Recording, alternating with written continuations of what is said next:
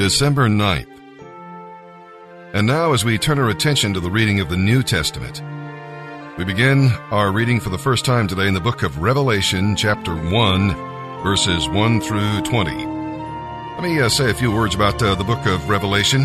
John was a Roman prisoner on the Isle of Patmos when God gave him this revelation of Jesus Christ. The book reveals Jesus Christ, the priest king, the judge of the churches, the creator, the redeemer, the Lord of history, the conqueror, and the bridegroom. The key name for Christ in this book is the Lamb. John never lets you forget that Jesus died for the sins of the world. Now, another key word is throne. It's used over 40 times. The Revelation describes the conflict between the throne of the Lamb in heaven and the throne of Satan on earth. As John writes, he depicts worship in heaven and warfare on earth. And the Lord is the victor. Listen, no matter how dark the day or how strong the forces of evil, the Lamb of God wins the victory. The key verse is in chapter 1, verse 19. John is told to write, "The things which you have seen, and the things which are, and the things which will take place after this." Revelation chapter 6 through 19 parallels Matthew 24 and Mark 13 in describing the day of the Lord, or the tribulation.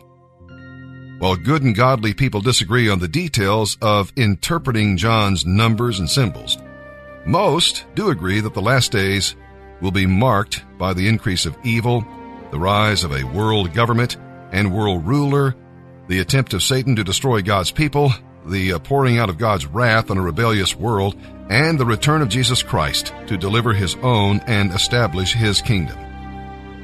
Well, as you listen, don't get lost in the details, but try to see the big picture, and keep in mind that John wrote this book to encourage believers who are going through persecution. Revelation is the climax of the Bible, the fulfillment of what God started in Genesis. And in chapter 1, we'll see that before John describes end-time events, he describes the Lord Jesus and reminds you and me of who he is and what he has done. According to verse 5, he is the faithful witness, the prophet, the firstborn from the dead, the priest, and the ruler over the kings of the earth. In other words, he's king. He's also the Savior, who has made his people a kingdom of priests. Never forget that Jesus shed his blood for you, and that his blood cleanses, redeems, and overcomes. Now, when John was in the upper room with Jesus, he leaned on Jesus' bosom. But when he saw the glorified Christ, he fell at his feet as a dead man. Like John, we must begin with worship if God's revelations in this book are to have any meaning whatsoever to us. One day there shall be no more death, because Jesus has conquered death. When you know him as Savior and Lord, you need not fear the future. He has the keys in his hand. And with that, let's begin our reading now in the New Testament in the book of Revelation. December 9th, Revelation chapter 1, verses 1 through 20. This is a revelation from Jesus Christ, which God gave him concerning the events that will happen soon. An angel was sent to God's servant John, so that John could share the revelation with God's other servants. John faithfully reported the word of God and the testimony of Jesus Christ, everything he saw. God blesses the one who reads this prophecy to the church, and he blesses all who listen to it and obey what it says. For the time is near when these things will happen. This letter is from John to the 7 churches in the province of Asia.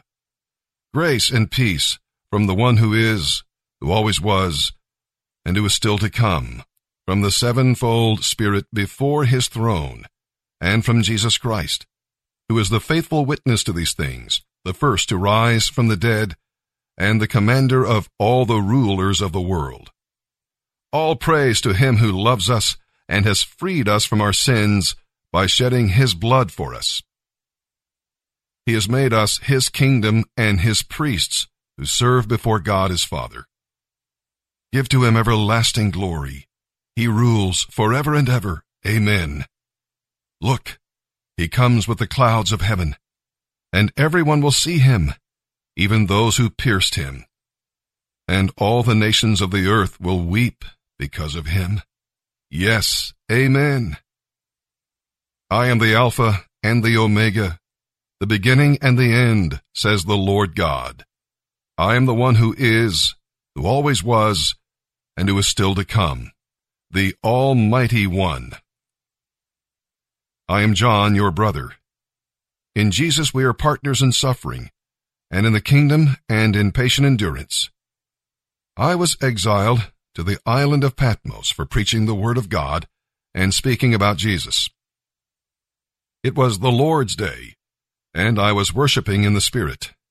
Suddenly, I heard a loud voice behind me, a voice that sounded like a trumpet blast. It said, "Write down what you see, and send it to the 7 churches, Ephesus, Smyrna, Pergamum, Thyatira, Sardis, Philadelphia, and Laodicea." When I turned to see who was speaking to me, I saw 7 gold lampstands, and standing in the middle of the lampstands was the Son of Man.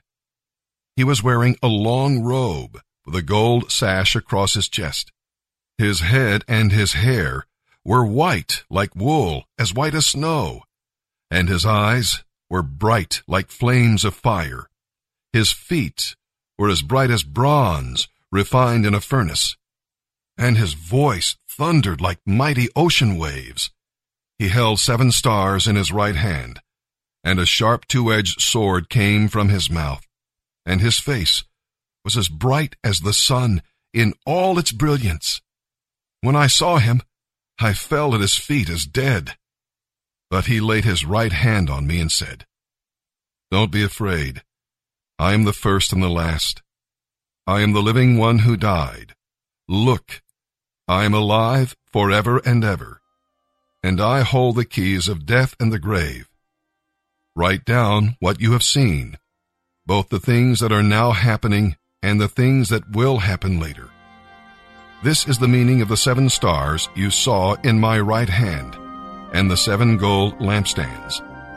The 7 stars are the angels of the 7 churches, and the 7 lampstands are the 7 churches."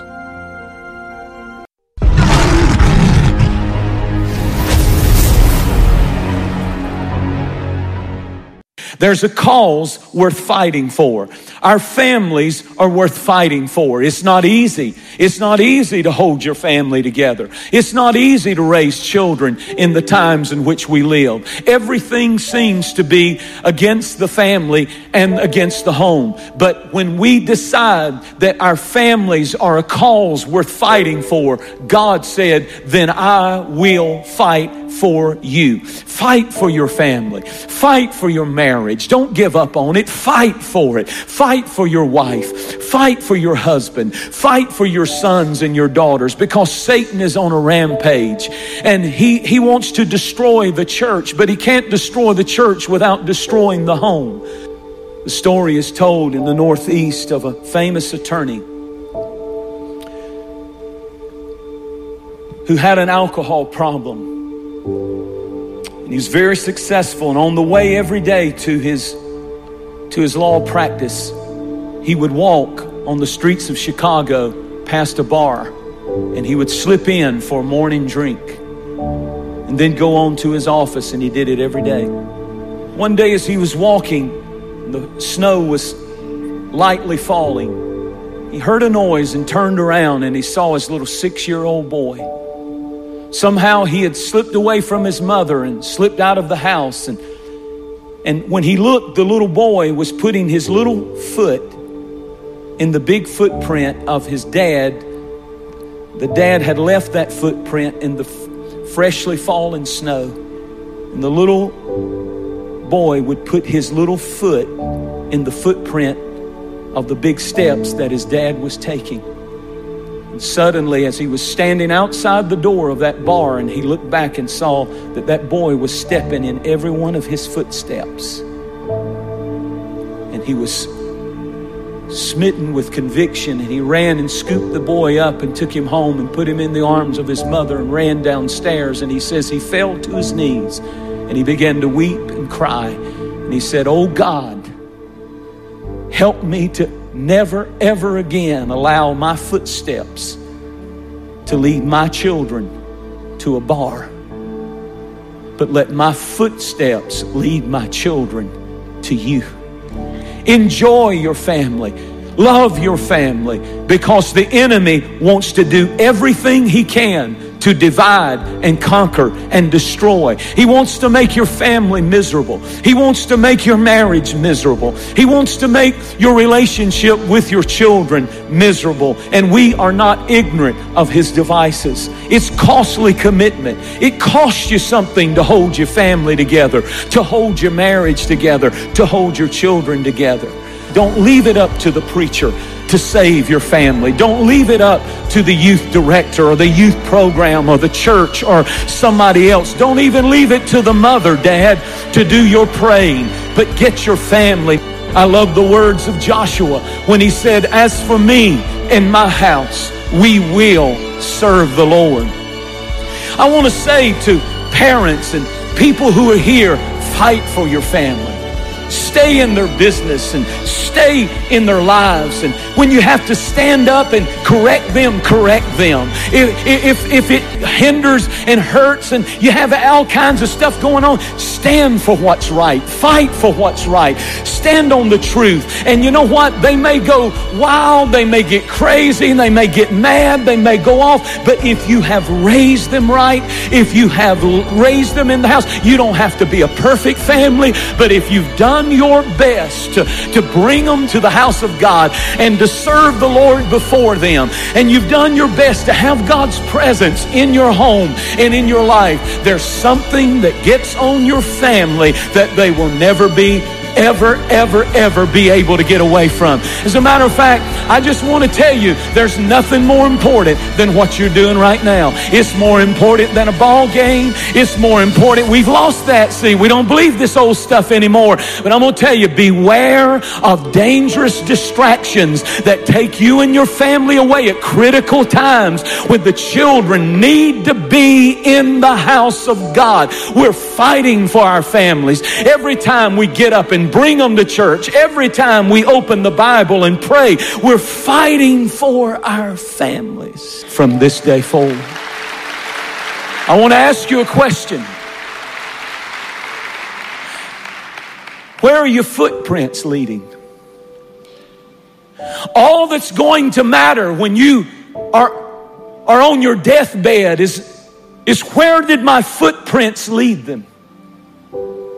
If you're leading your children to Jesus, if you're leading them to serve Him above all, prioritizing Him above all, then you're leaving the greatest legacy any parent can ever leave. Psalm 128, verses 1 through 6. This song parallels Psalm 112 and reminds us of the blessings God sends when you fear the Lord and walk in obedience to His word. God will bring you enjoyment in employment so that your work will be a blessing and not a curse. Your work will be a ministry for the Lord. And God will bless you at home, beginning at the heart of your home, your spouse, and touching everybody else around the table. Your home will be a fruitful garden, not an ugly desert. The blessing will then spread to the city and the nation, and it will go from generation to generation. Psalm 128, verses 1 through 6. A song for the ascent to Jerusalem. How happy are those who fear the Lord, all who follow His ways. You will enjoy the fruit of your labor. How happy you will be. How rich your life. Your wife will be like a fruitful vine, flourishing within your home. And look at all those children. There they sit around your table, as vigorous and healthy as young olive trees. That is the Lord's reward for those who fear Him. May the Lord continually bless you from Zion. May you see Jerusalem prosper as long as you live. May you live to enjoy your grandchildren. And may Israel have quietness and peace. Proverbs 29, verse 18. When people do not accept divine guidance, they run wild. But whoever obeys the law is happy.